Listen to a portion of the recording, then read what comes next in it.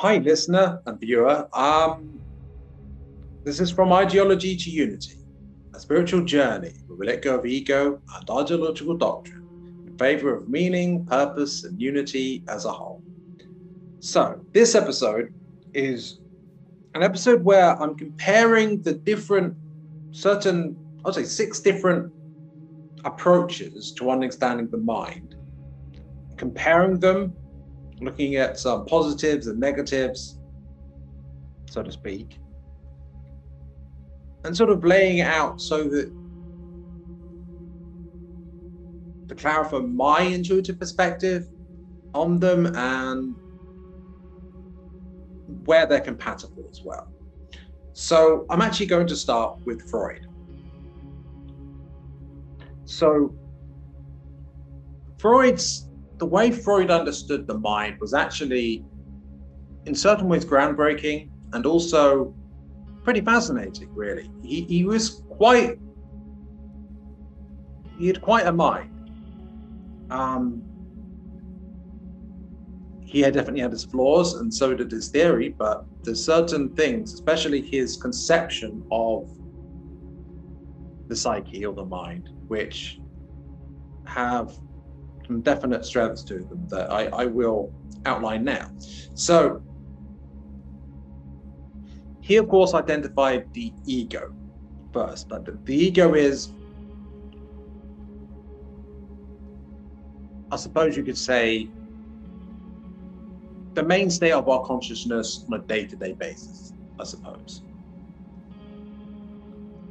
But that which we are aware of. Everything we are not aware of is suppressed or repressed in the id, right? And the id is all the socially unacceptable, or that which is deemed socially unacceptable, base instincts and desires that cannot really be compatible with a functioning society or civilization. Or at least that's certainly as how Freud seems to have seen it. So the id was very much a subconscious thing, which is all the base instincts which unleashed cause havoc in society. And lastly, in a sense, above the ego is the superego. And the superego, to my understanding, is he understood it as, I suppose it's sort of social conditioning and normalizing to the social conditioning, society and morality and ethics, which constrain and condition the ego such that the id is kept out of the consciousness or kept beneath the surface, and someone behaves in a way that, and everyone behaves in a way that maintains a civilized society, which doesn't fall apart with savagery and barbarism, let's say.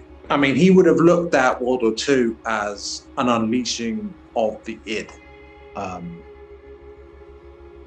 would say. Now, one strength of this is that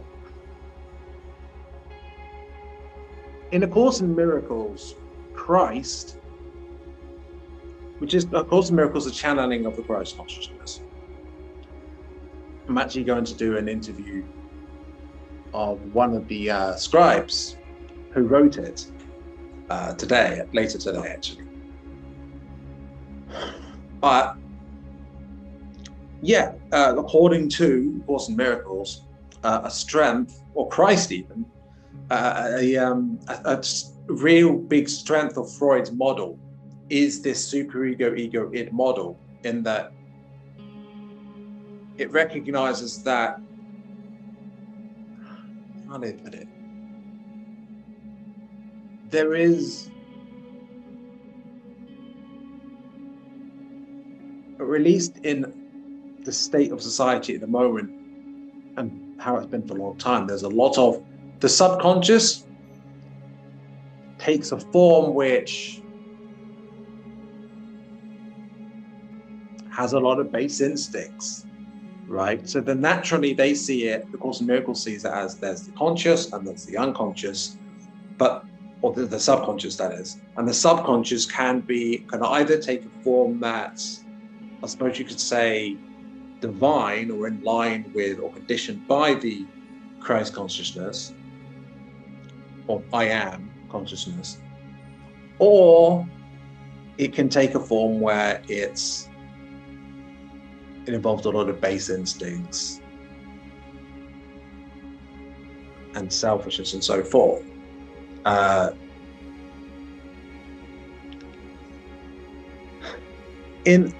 So a strength of Freud's model, according to Christ in Course in Miracles, is that the id represents, I suppose you could say, the fallen state of the subconscious when it's in this fallen state, but that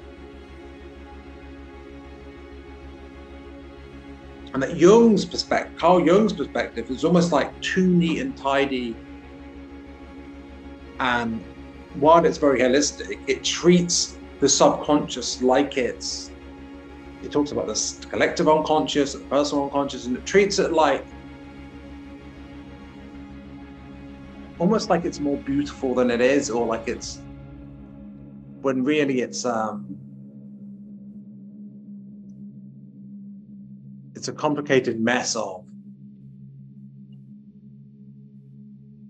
base instincts, essentially, but applied to social maneuvering for social status and insecurities and base desires, essentially. But the strength of Freud's model is that if you just modify it slightly, you can account for the subconscious can take a form where it isn't like the id, but rather it's shining with divine light and connected to the I am and source, I suppose, or the Christ consciousness, and that the Christ consciousness is a bridge between the ego, which is like the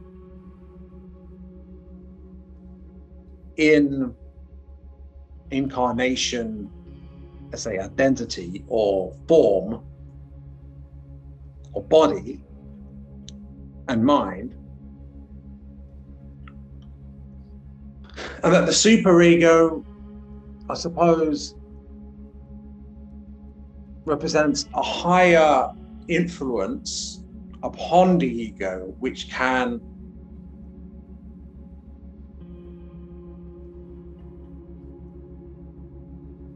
tame it in certain regards. Of course, though, there are weaknesses of Freud's model. And the biggest weakness, which Carl Jung identified with the model, was that it basically involves repressing the subconscious. Now, and this can cause serious problems, because according to Carl Jung, who was a protege of Freud, but later diverged and they fell out, is that, yeah, what happens if you repress all that subconscious content? Will it just go away? No, what happens is it will rise up, bubble up into the conscious and manifest in a way that is unhealthy and destructive. So Carl Jung looked at, say, World War II and events that led up to it, World War I as well, and society around the time. And he saw lots of psychic or contents in the psyche that is not consciously in the light of awareness, and yet is very much part of the psyche, and that it still plays a role in the psyche, just not in a controlled, healthy way, not in a harmonious way, but rather bubbling up to the surface and involving projection. So what will happen is someone rejects something as part of them. Let me think of an example. I suppose someone believes in hard work and discipline and really pushing themselves to get things done, to be hardworking. And they feel like their sense of self-worth and identity is based around that. Now, they will reject the part of themselves, essentially, which loves to relax and maybe watch TV or read or just take in the scenery, right? Or whatever it is, and just relax and not do anything at all. Just, relax, essentially. And someone like that will see in other people in their life, they will see those people who don't work hard like they do as deficient, less worthy than them, and also perhaps even a threat to getting things done and a problem that needs to be solved, that they judge those people as, oh, you're not worthy like me, I get things done, right? Or simultaneously someone else might rebel against the whole idea of getting things done, and their idea might be, they might reject in themselves the part of them that would like to get stuff done. And they will see other people who do that as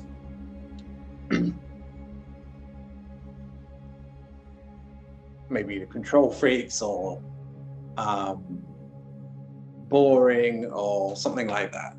I could go into more detail, but that's just an example. There are plenty of other examples. Anything you reject about yourself you will see externally in others, right? And that's something Carl Jung also looked at, the collective unconscious, where in the subconscious, there's a collective aspect to that. And he certainly had certain insights about that, because there is a collective aspect to consciousness, well, I suppose subconsciousness too. There's certainly a lot of insights about that. And also there's this interesting idea of the self, where in the depths of the subconscious, which he called the shadow, is you can actually find the light of a holistic light of consciousness that represents the whole psyche. But you need to look within the depths of your inner darkness to actually find it. Although interestingly, from a more Law of One or Course in Miracles perspective, that's actually yourself as a whole. That is you. That's the I am. So to lay it out, like Freud, he believed that there was an ego. That was what you're consciously aware of being. That there was the shadow, which is all the repressed psychic content that you do not accept as part of you. And everyone else, anyone that reflects that which you reject about yourself, you project onto as lacking in a certain way, right? Or as an enemy or a threat or something.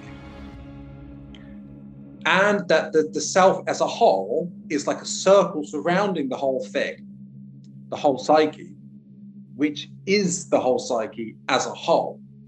And if you integrate your conscious with your subconscious, the light with the darkness, what you accept about yourself, what you reject about yourself, into one, then you become a more holistic person who is more balanced and stable. And there are significant benefits to doing shadow work from a Jungian perspective and going through the process of integrating your shadow. There is a problem with this though, and that it can go a certain distance, say, in helping you stabilize and balance your psyche. It can give you more awareness of yourself to a certain point. But it doesn't take you all the way. In fact, it might stabilize your ego to a certain point but it won't free you from your egoic programming. It won't necessarily free you from the suffering that comes from ego and your identity, your sense of identity. In fact, you might look at people who haven't integrated their shadow or gone through any shadow work as inferior on that basis. Says that it doesn't necessarily free you from it. It helps potentially, but it doesn't really free you from it. That's the problem. So more on that later, insofar as it relates to another approach that I'm going to mention later. But next, which I mentioned already, is A Course in Miracles, the channeling of Christ, or a channeling of Christ anyway, which was written by scribes, essentially. And yeah, so instead of these three categories, you can broadly divide the psyche from this perspective as there's the I am Christ consciousness, that I am and you are and we are, right?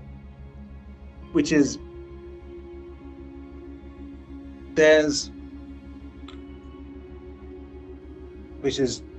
we are God the Son and we are brothers and one with the Christ consciousness in Christ, who's also a son of the Father.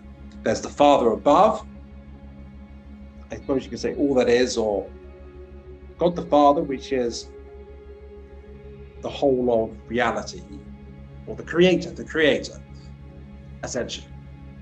Like all that is or source in the Lord One.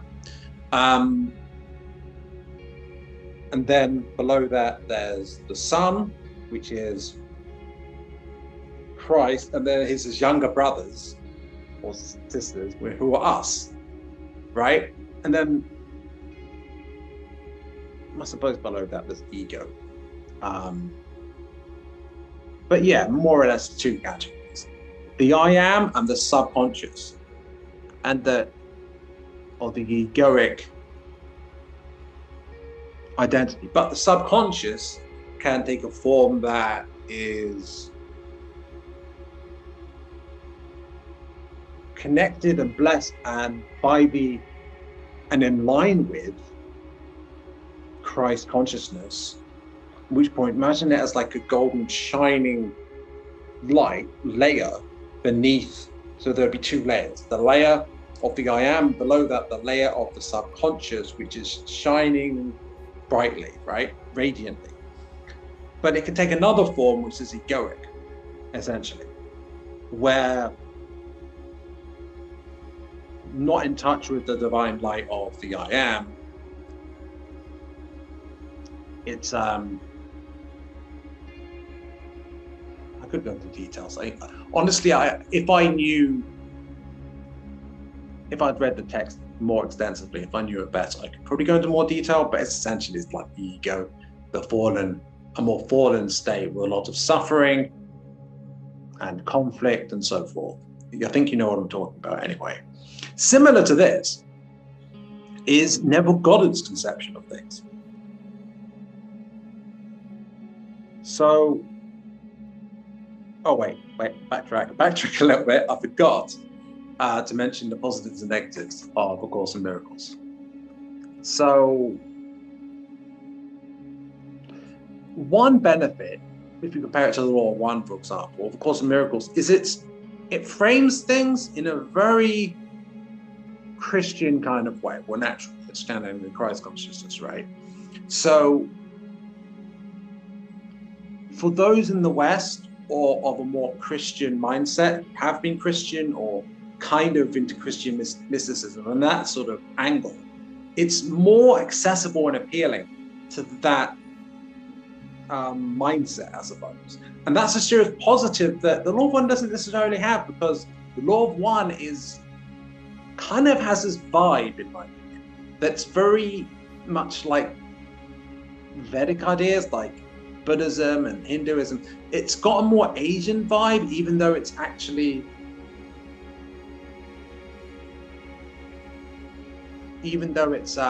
actually from the Confederation, of which Ra and Quo are part of. That's not necessarily a disadvantage per se of the Law of One, and it's not per se an advantage of Course in Miracles that it has a more Christian framing, but it does help for those who prefer that approach. It's nice that there's another approach that's more Christian-esque, right? And a downside of Course in Miracles, if you could really say it's a downside, is that there's lots of aspects of mysticism and New Age ideas and hermeticism which it just doesn't go into, right? And that's fine, because maybe it's focused on what, well, from Christ's perspective, what matters in terms of what was important for him to communicate in A Course in Miracles. But nevertheless, I suppose you could say it's kind of a downside in that it's missing from the overall picture of A Course in Miracles. But A Course in Miracles is quite big as it is, so it's not really a problem. There's plenty of gold to find in that to really help raise your awareness. Anyway, Neville Goddard is quite interesting. His studies really are. So, like A Course in Miracles, the term I am is used. The I am it's beingness, the being that we are, that I am, right? Not the ego, but the true I am being, the I am consciousness. And the idea is there's the I am, and then there's the, honestly, there's more details I'm kind of missing out on. I'm going to skip certain nuances and detail she outlined. Let's stick to the basics here. There's the I am, and then there's the subconscious. And the way he portrays it, in a sense, a bit like the Immaculate, when he's talking about the Immaculate Conception, and he talks and other things in the Bible. He uses biblical stories to describe what's going on. He says basically that the I am impregnates, or the I am consciousness impregnates the subconscious with, or can impregnates the subconscious with conditioning, essentially, or with visualizations which manifest in their external life, right? And if that person is coming from a place of love and visualizing what they desire as having what they desire now, and visualizing having it and how they'd feel and what it involves, it can manifest in their external life, so to speak. The internal external is, an illusion anyway, but you know what I mean. He also describes it like imagine there's a play, right? And there's different roles within the mind that represent different actors, and not literally actors, different participants in putting on a play, right? There's like the writer, there's the screenwriter. Wait, I can't remember the details. There's basically the person who writes the story. There's a person who sorts out the actual production. There's the actor. Honestly, I can't remember the details. So maybe I could do a better video about this another day. But yeah, so there's different roles that represent different parts of the process in manifestation. But yeah, the long short of it is, like I said, there's the I am consciousness that conditions the subconscious. It's kind of like programming. It programs the subconscious, and the subconscious will reflect the contents that are impregnated into it. And so when you're going about your life, day-to-day basis, you're acting based on the mental programming, but that you can consciously program, the programming and how you will act will generally reflect that.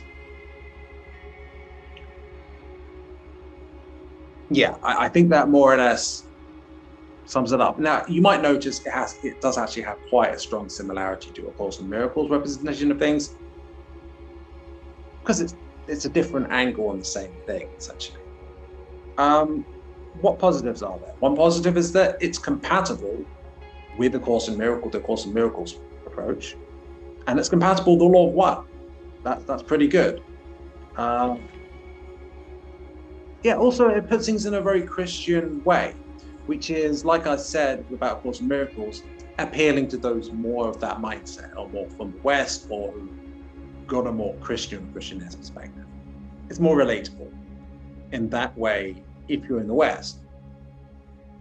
And also if you can integrate it with more Asiatic sort of mysticism, that itself would be particularly beneficial. So there's that. Another thing is it heavily focuses on manifestation and certain mystical teachings, but it misses out a whole bunch of other ones. Now, that's not necessarily a problem because it's highly focused on certain aspects of mysticism, but the fact that it misses them out, like chakras are missed out of it entirely, you could say that's a downside. And of course, the Course in Miracles, they don't involve chakras. Carl Jung's ideas, he did look into things like Gnosticism, which has similarities to what I've been out, the Law of One and mysticism. Yeah, it is a form of mysticism. Gnosticism was, of course, a type of Christianity. And A Course in Miracles actually has similarities to Gnosticism. I suppose maybe Neville Goddard's ideas do too.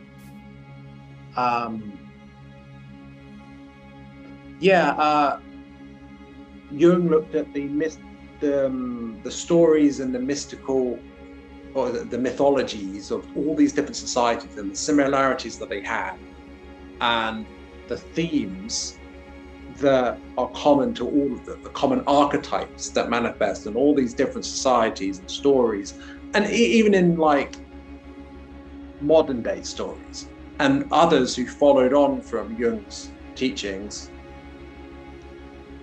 Like the guy wrote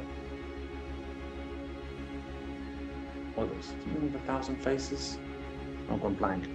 Those who have followed on from him have outlined more about how the stories, the hero's journey, for example, and how that works in stories. This basic formula for a story, which someone who watches it, so to speak, in a movie will, if it follows that formula, they will naturally enjoy it because it's just a very archetypal thing that taps into an innate psychic idea of reality or something.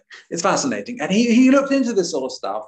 And so there was an investigation to some extent of mysticism, but he did his very best to do it in a scientific way, which is kind of a downside in a way.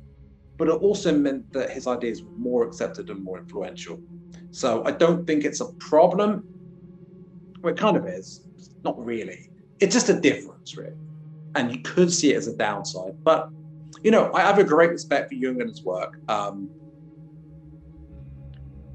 It's just, there's different puzzle pieces, I suppose. And yeah.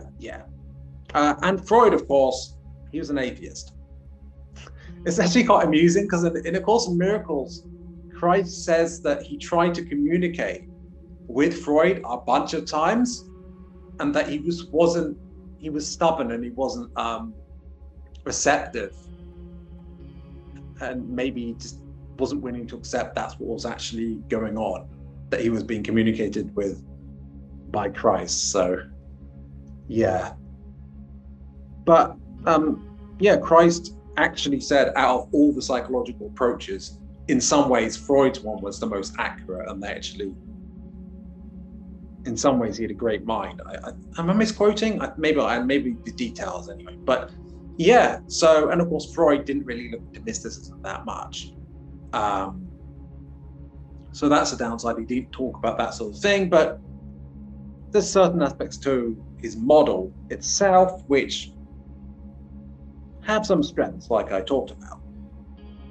Well, next we're going to talk about the law of one. Law of one is a bit different in that it focuses on the chakras. Has a lot of similarities to yoga and Vedic traditions from India and that sort of area. So you may well know what the chakras are, but just in case you're not, they kind of go up. It's like, okay, so we've got our physical body, we've got our spirit, and that we are the observer, spirit, consciousness, I am. That is also fundamentally the same, one with source. But there's also the energy body that relates to, it's fundamentally is connected to our mind and affects our mind, but it also is, it's not physical, even though it's linked to our physical body and the spirit and our spirit. And essentially there's 7 key nodes. There's other chakras, but the 7 key chakras, main chakras, going from just around the groin, all the way up to just the top of the head, right? So the root chakra, otherwise known as the red ray chakra, is, well, it's red. It's a very grounded, earthy, and it's linked to the elements as well. Chakra, which is, it's an energy center. Prana is what flows through it. Life force, essentially, flows through it, through all the chakras, in a sort of spiraling way. And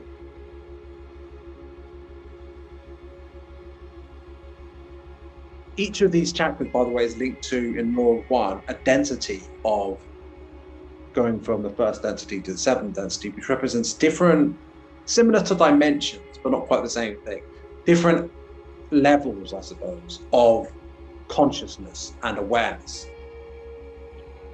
The root or red ray chakra is about survival and basic survival instincts. And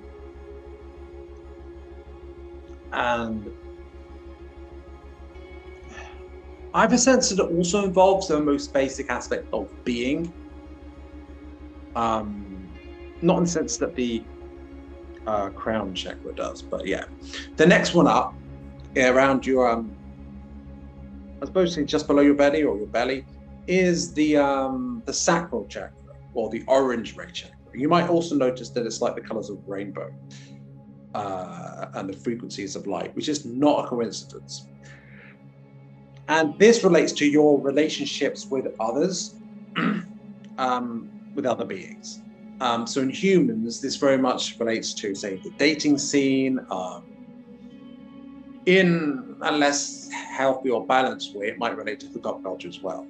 But also just the social interactions that we have with other people, not necessarily to getting a mate or anything, but there's a fundamental, there's also a primal aspect to this, because consider that inanimate objects might be first density. Plants and most animals that we encounter on Earth, they are second density, and so primarily, and they use the red ray chakra and the orange ray chakra. First density beings only use their red ray chakra, and the orange ray, it's like the instinct to get a mate, but not in the most fundamental survival sense of the red ray chakra. It's also about, it's about interactions with other beings in that sense. And each of these chakras, if they're balanced, they might be balanced one way or another, but if they're brought to balance, then the prana flows more healthily through it. Of course, if the red ray is in an unhealthy, unbalanced state, then what will happen is your sense of being fundamentally rooted and safe won't be there, and you'll be in constant fight or flight sort of danger mode, and you'll only be focusing on yourself, right? and your absolute primal needs, eating, drinking, just surviving, right? Sacral, if you're heavily focused on that, you will be focused on your social interactions in a basic kind of way, like how a teenager might be, for example. And if it might be imbalanced towards an excessive interest in casual sex, for example. Or it might be imbalanced in a sort of shaming way towards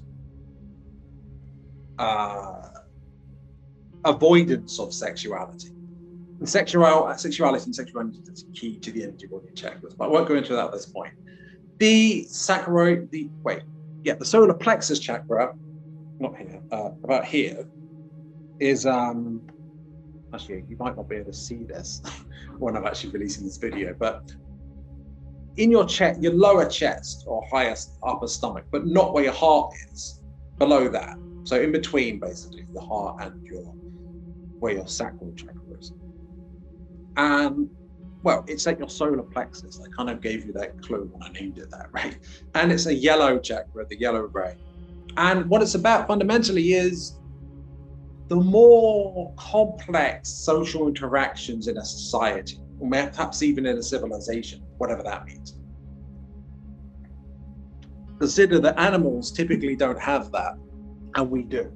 Now, maybe you could speculate about whether dolphins have a sacral chakra, or maybe your pets might develop certain aspects of the sacral chakra through interaction with humans. But generally speaking, yeah, it's about when you're concerned with filling in your taxes, it might well involve your solar plexus, and also involves your egoic identity, who you are and how you fit into the social structure of society.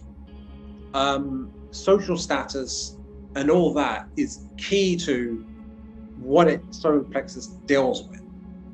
And also it might deal with, I suppose you could say logic, but not in a way that's heart-centered and compassionate, but more in a matter of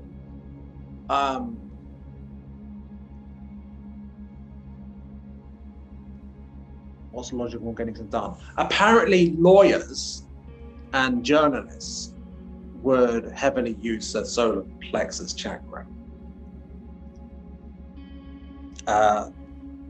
And if it's unbalanced, you might be overly focused on your own place in society and not on others. For example, or overly focused on yourself. But if it's balanced and healthy and not blocked, if all of them, if the root, sacral, solar plexus chakra are balanced and unblocked and I suppose abundant, I suppose you could say, and open, this allows the heart chakra to open. But of course, the darkness that shrouds, or the blocks and the barriers around the heart, based on trauma and many lifetimes of ego, how much ego there is on Earth collectively, you know, that needs to be unraveled. The egoic identity that is very linked to the solar plexus chakra, that has to be tamed and converted or reprogrammed into a loyal servant, as opposed to a rebellious part of your psyche. So yeah, the heart is all about unconditional love. Now, we have this idea of love in society, right? Of romance. And that this person's my special someone and we'll be so special together. And there's a possessiveness that's often about this, despite how there are positives to it. And there's it's often very egoic. Unconditional love doesn't have those limitations. It's fully loving everyone, essentially, regardless, without any conditions. There's no conditions where, like, if you don't do this, I won't love you, or I will love them if they're like the X, Y, and Z. I need these traits for me to love them. Otherwise, no. It's like I love everyone and everything unconditionally. That is unconditional love. That would be what it is. And this is the fourth chakra, and this is linked to the fourth density, which is what we're coming into in this ascension, this awakening. By the end of it, everyone on Earth will have their fourth chakra will be fully open. That's my understanding. The throat chakra is, of course, it's about wisdom and honesty and communication. And if it's blocked in an unhealthy way, you might feel that you don't have a voice, you not know how to speak, or you might feel you need to speak in a way which is unhealthy, like domineering over others. With that said, it's a lot harder to access the throat chakra and above if you don't have an open heart. It's possible, but it's harder to do, and not fully. The benefits of the throat chakra aren't really fully accessible without opening the heart. Apparently, opening the heart unlocks way easier access to the chakras above it, because it's a balance. It's a great balancer, right? You need to know yourself and accept yourself to love yourself. And to love yourself, you can unconditionally love others, and then once you've done that, like, the rest becomes a bit easier. So it's about honest communication and wisdom, but not like all about logic, but just inner knowing, right? And also, I think if I'm correct, it might be linked to a way to access the Akashic records, but that might be the indigo ray. I'm not sure exactly right now. The indigo ray, or the third eye, also linked to the pineal gland in the brain, is, well, it's positioned just if you go just between your eyes and up a little bit, but just between your eyebrows, essentially. It's related to psychic abilities and intuitive insight. Oh, I did forget something. The orange ray is actually linked, the orange ray chakra is actually linked to creativity as well, but not in the same sense that the third eye is. Although it's interesting that the orange ray is the second from the bottom, and the third eye is the second from the top, which is a sort of mirroring almost, given that imagination, creativity, and intuition have certain similarities. That's interesting, and I don't know why. I can't give an explanation, but I feel like there's a connection beyond the surface here. But anyway, so on that note as well, if you look at the solar plexus chakra and how it might involve logic, but not a heartfelt logic, but logic nonetheless. Like great generals, not great, generals like who might have had closed hearts, like Genghis Khan, might have actually highly used the solar plexus chakra and also the logic it might entail, strategy and that sort of thing, in a self-centered way. And the throat chakra is linked to wisdom, but it's divine wisdom, not the basic egoic thoughts, but what you can attain link it with an open heart, right? More so. So it's about wisdom, which is pretty interesting. But the third eye, the indigo ray, is linked to psychic abilities, clairvoyance, and so forth. And it's very much active with psychedelics. Psychedelics will activate, in some sense, the third eye, even if you're not ready for that necessarily. And then there's crown chakra. Well, I really went into the chakras more than I intended, but I think it's okay, even though it means the video is a bit longer. But okay, it's fine. So yeah, the crown chakra is linked, I think, I might be wrong, but I think it might be where your spirit, your I am, is centered or a connection to your I am.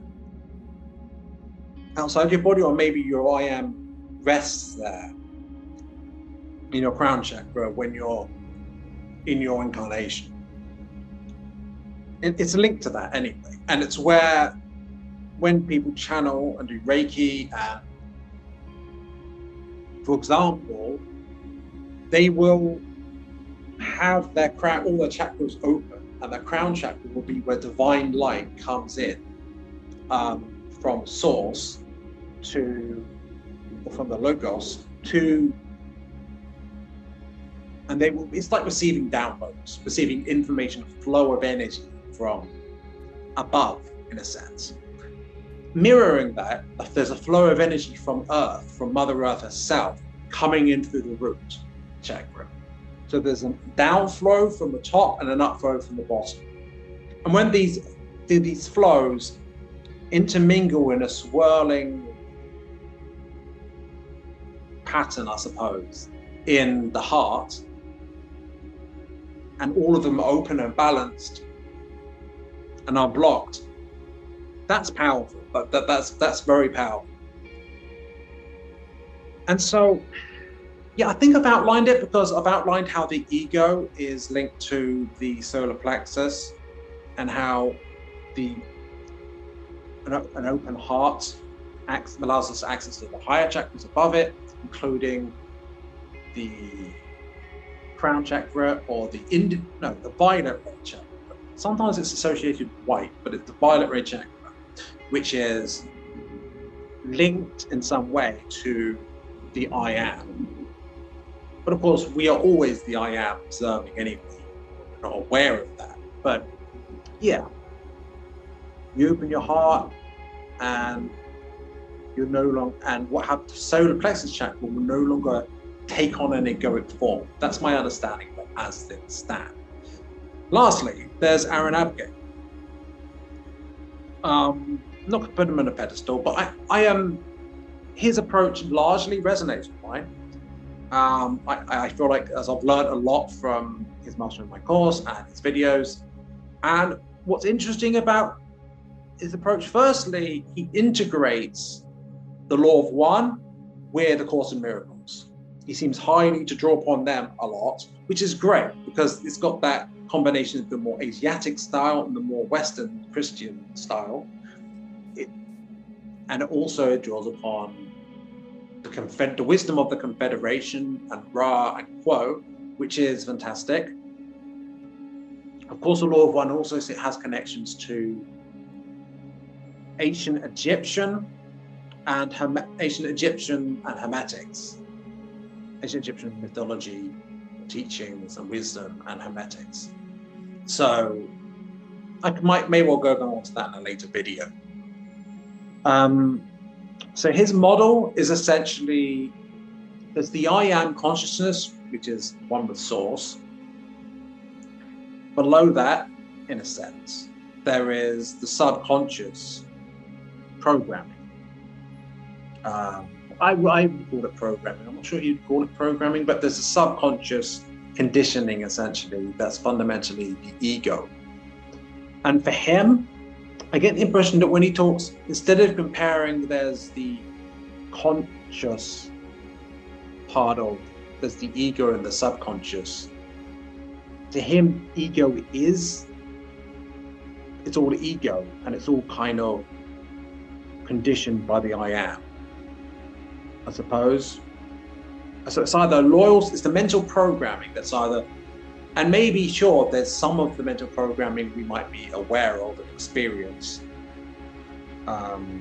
through our moment-to-moment experience. Suppose you don't have an open heart and you're not in a dwelling in the I am, then your moment-to-moment experience would largely be filtered through egoic programming, which is, like I said, programming based and conditioning about maintaining your social status, and fight or flight applied towards maintaining the ego and control,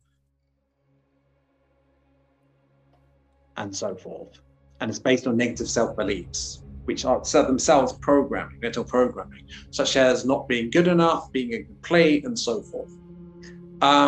And this can take this subconscious or ego, because them kind of merged together in his model. There's two forms: the loyal servant or the ego, which is like a wild beast. And in fact, in one of his videos, he talks about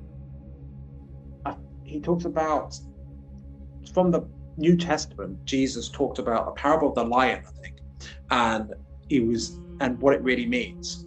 And yeah, imagine there's this majestic, glorious lion that's like almost like a divine animal. That's that one aspect of the lion, right? Symbolically. But the other aspect of the lion is a ferocious beast that destroys, kills its prey, right? Now, what reflection? And this represents the subconscious programming, in a sense. Either it can take it a divine sort of form, where it's a loyal servant working in harmony with the I am, or it's in a fallen state of egoic programming. So one clear strength of Aaron Abkay's approach is that its compatibility, it draws on the law of one heavily, and A Course in Miracles. There's the Asiatic vibe, the Course in Miracles vibe. It's very much, it's new age, for sure, I suppose you could say. These are terms, but you know what I mean. And yeah, and it's also, I think, compatible with Neville Goddard's approach. Neville Goddard's approach. I think that not everyone will necessarily, it's a potential downside with Aaron Abkay's approach, is that not everyone will necessarily relate to or feel resonant with the way he puts things. There's nothing wrong with it. It's just the idea of, no, I don't want to straw man him, because I respect the guy, but it's like this idea of it's the way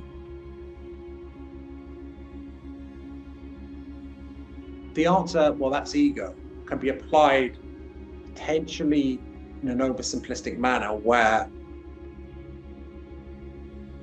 drawing on Neville Goddard, some people might, it's a matter of what language and what framing is used to talk about the same thing.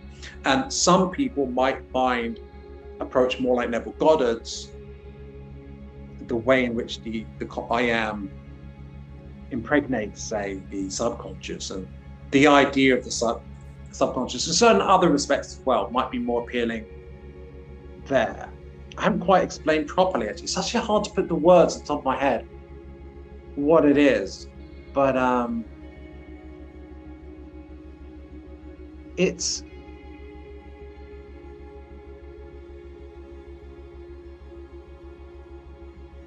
I don't feel ready to articulate yet what it is. And it's not even a criticism of Aaron Abkay's approach. It's just there are different ways of describing what's being described. I might go into another video. I don't know. Anyway, another positive is faster liberation from the ego. This is the biggest strength of this approach. And it's it's fantastic, this, because with Carl Jung's approach, you can only go so far, right? And it's likely you won't. If you integrate your shadow, maybe that means awakening and opening your heart, but it's likely it won't. And it only takes you so far, and it kind of stabilizes the ego instead of transcending it. The law of one, typically a new age ideas, the new age movement, is great, it's fantastic generally, but there's the quick route and the fast and the slow route, right? The slow route, which is typically more done, that's my impression, is that gradually doing the inner work, doing shadow work, looking within, recognizing when stuff comes up, and gradually and eventually you will open your heart and you'll be awakened, right? But there's a faster way to do it, potentially, if you focus on Aaron Abkay's approach to what he calls mastering the mind. which is essentially reprogramming or reconditioning your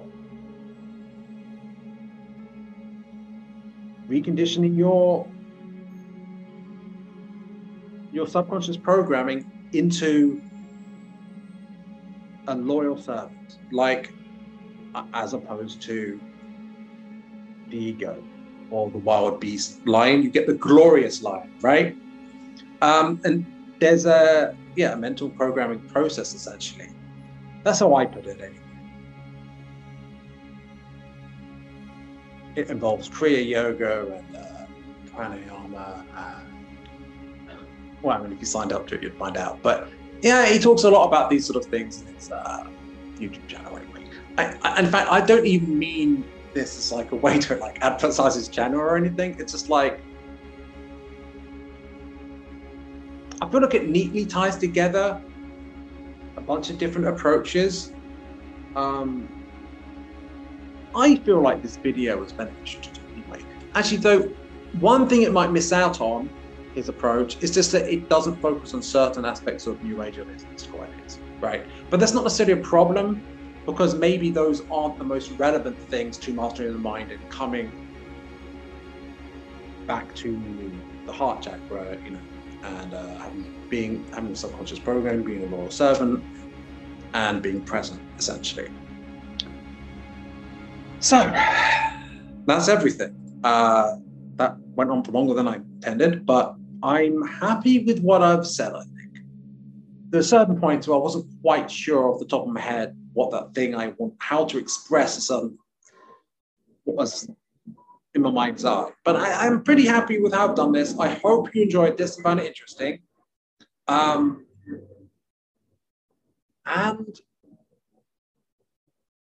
have a great day or evening. Without further ado, bye for now.